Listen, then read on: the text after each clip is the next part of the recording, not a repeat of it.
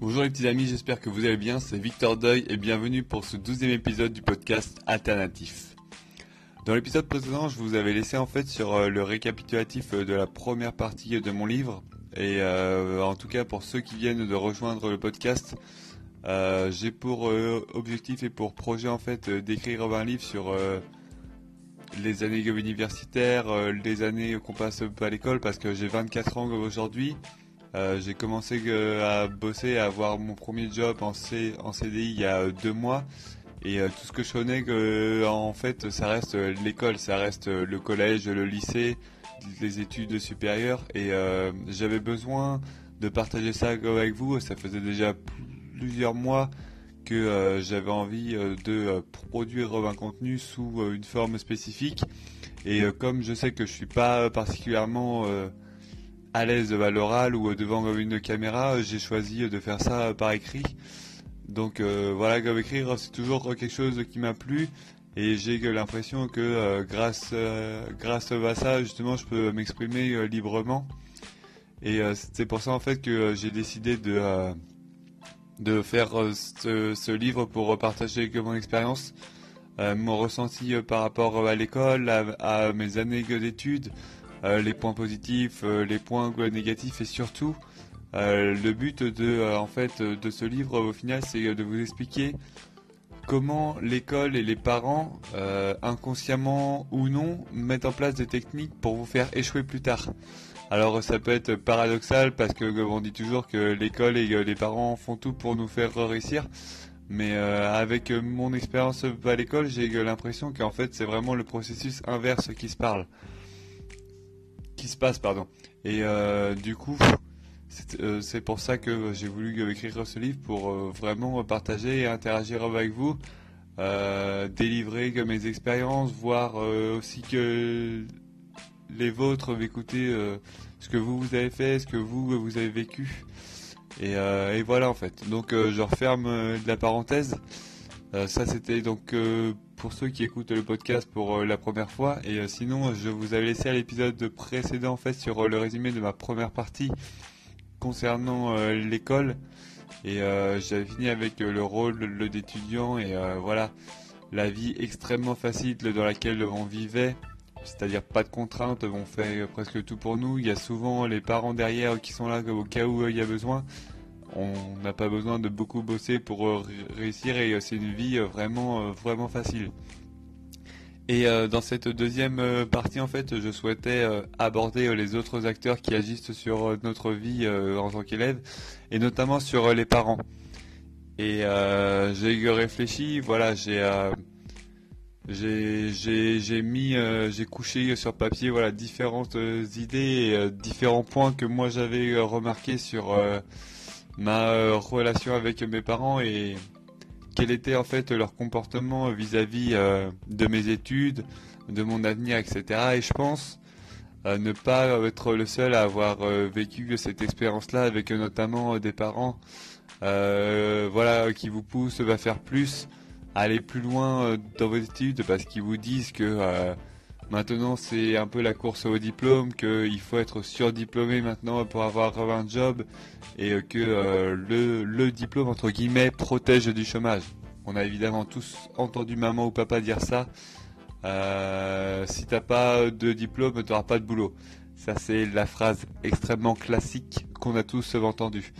Et du coup voilà, pour l'instant sous forme de plan, sous forme de tiré en fait, j'ai mis en place différents points et je pense que dans cette partie, je toucherai à des sujets comme par exemple ce que j'appelle entre guillemets le complot école-parents. C'est-à-dire que généralement les parents se mettent sur la même ligne que les enseignants parce que pour eux voilà que l'enseignant reste la personne de référence après eux dans l'éducation de leurs enfants. Et c'est-à-dire qu'il faut une confiance presque aveugle dans le jugement des professeurs. Même si les professeurs ne vous connaissent pas du tout, ils connaissent simplement le garçon ou la fille que vous êtes à l'école, souvent vos parents vont mettre plus de poids dans les paroles de vos professeurs que dans vos propres paroles à vous. Donc c'est ça qui moi me choque un peu et m'a toujours marqué. Ensuite, j'évoque également les parents qui sont comme l'école et qui vont juger que votre potentiel sur vos résultats. Bon, voilà que on a tous vécu ça quand, par exemple, vous avez une mauvaise note, on vous dit mais c'est quoi la moyenne de la classe et quand on vous dit et quand vous dites que vous avez la meilleure note de tout le monde, les parents vous disent oui mais de toute façon ce qui nous intéresse c'est que toi. Donc il y a toujours cette ambivalence là des parents qui un coup aiment vous comparer avec les autres et qui après disent non non mais il y a que toi qui nous intéresse. Il y a aussi le problème du redoublement qui, que ce soit pour les élèves ou pour les parents, est vécu vraiment comme un drame national. C'est-à-dire que si on redouble, c'est la fin. Et ça, j'ai l'impression que c'est très très franco-français. C'est-à-dire qu'à chaque classe, que ce soit en seconde, en troisième, au lycée ou en études supérieures, si on atteint tel niveau, il faut avoir tel âge. Et en France, si tu es plus vieux, ça veut dire que voilà, tu as des problèmes ou des difficultés et vraiment on diabolise le redoublement comme quelque chose de vraiment très très difficile à vivre et vraiment comme un échec en fait. Et après voilà, je parle également de mon expérience personnelle et notamment de l'implication de ma maman dans nos résultats parce que j'ai 3 frères. Et ma maman a été femme au foyer pendant longtemps pour s'occuper de nous. Et je me rappelle que ce soit à l'école primaire ou même au collège après, elle nous faisait des tests de plusieurs dizaines de pages, des fois à grandeur nature, avec des mots à trous, avec des espèces de puzzles, etc. à trouver, à faire. Donc je me rappelle que ma maman a toujours été extrêmement impliquée dans nos devoirs. Et c'était sûrement ça qui l'a poussé en tout cas à décrire l'école comme vraiment le lieu indispensable et l'endroit où il faut pour réussir pour prétendre ensuite avoir des ambitions professionnelles.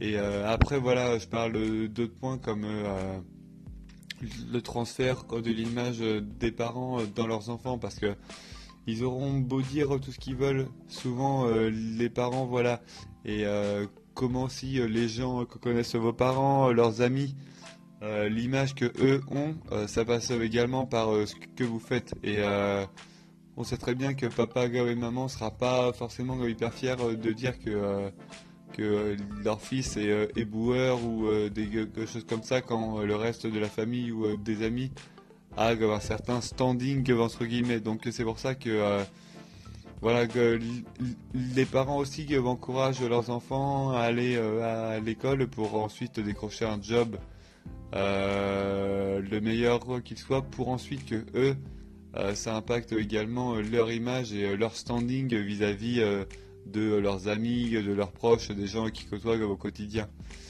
Et souvent voilà les parents voient dans leurs enfants le reflet d'eux-mêmes, soit ce qu'ils auraient aimé être ou soit ce qu'ils veulent être, et que c'est pour ça que des fois les ambitions et que les attentes des parents en fait sont complètement décalées avec celles de leurs enfants. Et malheureusement parfois certains enfants ont tellement envie de faire plaisir à leurs parents qu'ils décident de faire une croix sur ce qui les passionne et sur ce qu'ils aiment vraiment pour écouter leurs parents.